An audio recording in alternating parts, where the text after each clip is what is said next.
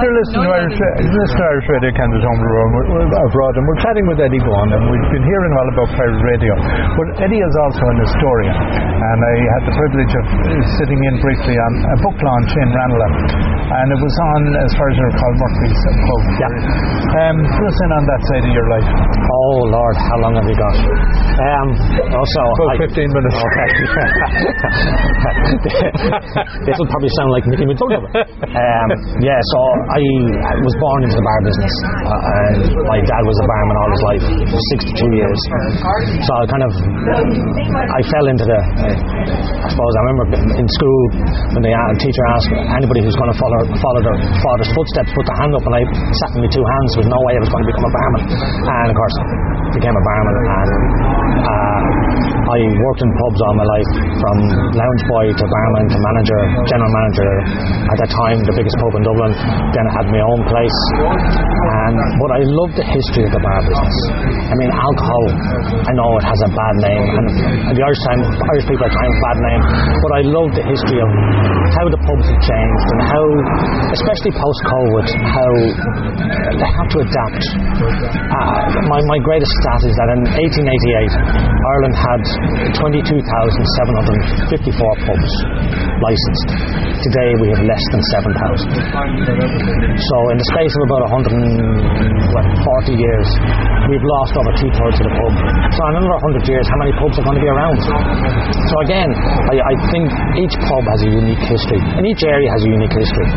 So I work for Heritage Ireland, and I do a lot of work on tours, and I decided to do pub walking tours. I'm just telling the history of the pubs in an area. I done here in Sandymount, a walking tour, proved very successful. Today there are 3 pubs in Sandymount, but at one time there was a dozen pubs in Sandymount, a small village. I've done walking tours down in Ringsend, and then I started writing about history. I've done the history of the Stag's Head pub, and it sells very well. It's kind of it's a publicity thing for the pub to be able to sell a book on its history.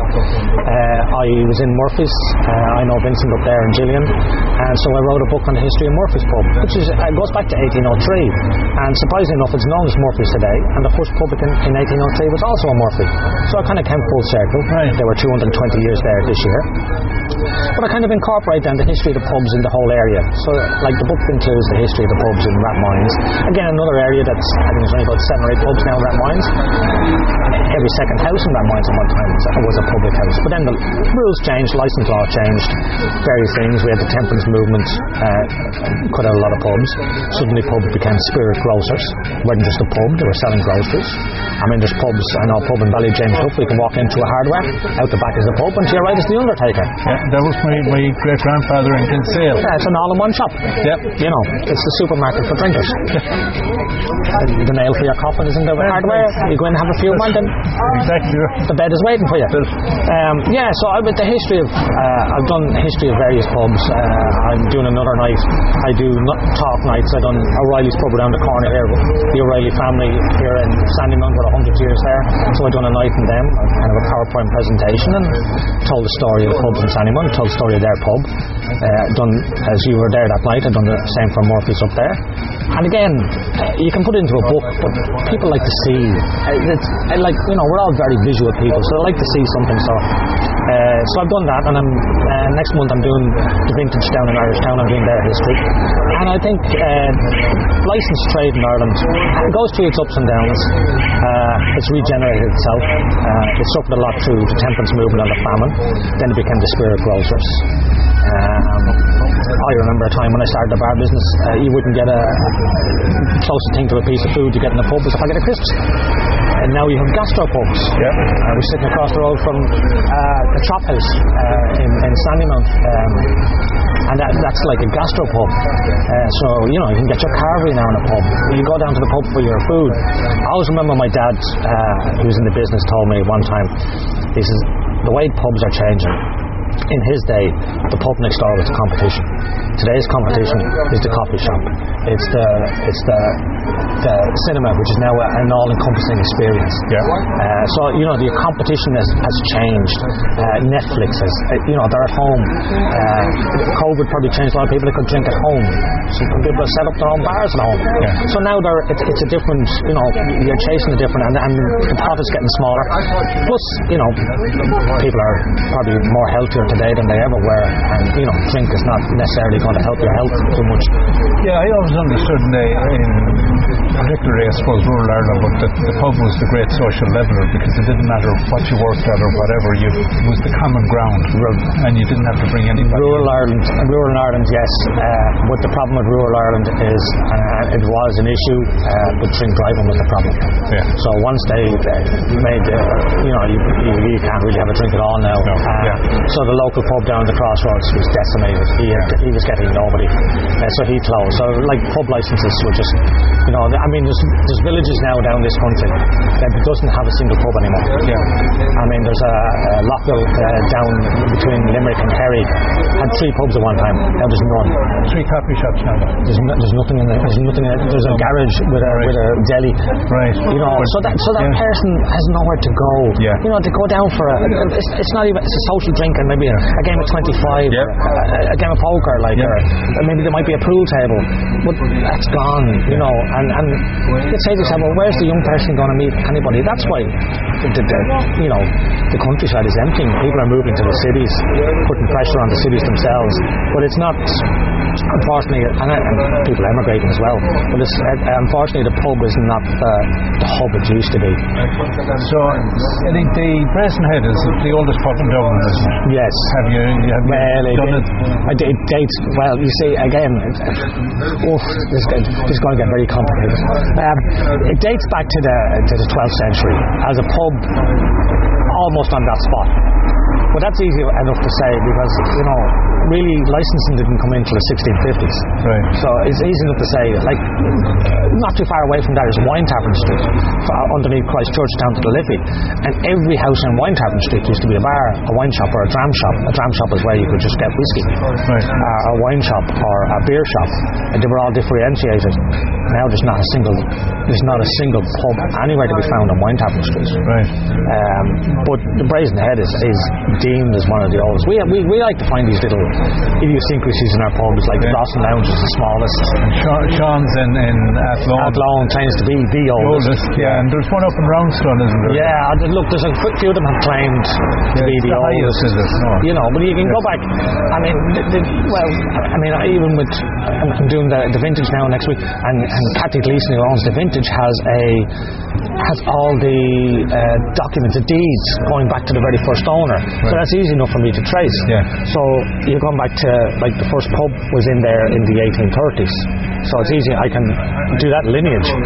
But I define if the Brazen Head can give me a set of documents like that to say who was the first owner. Again, licensing laws have changed in this country on a number of occasions.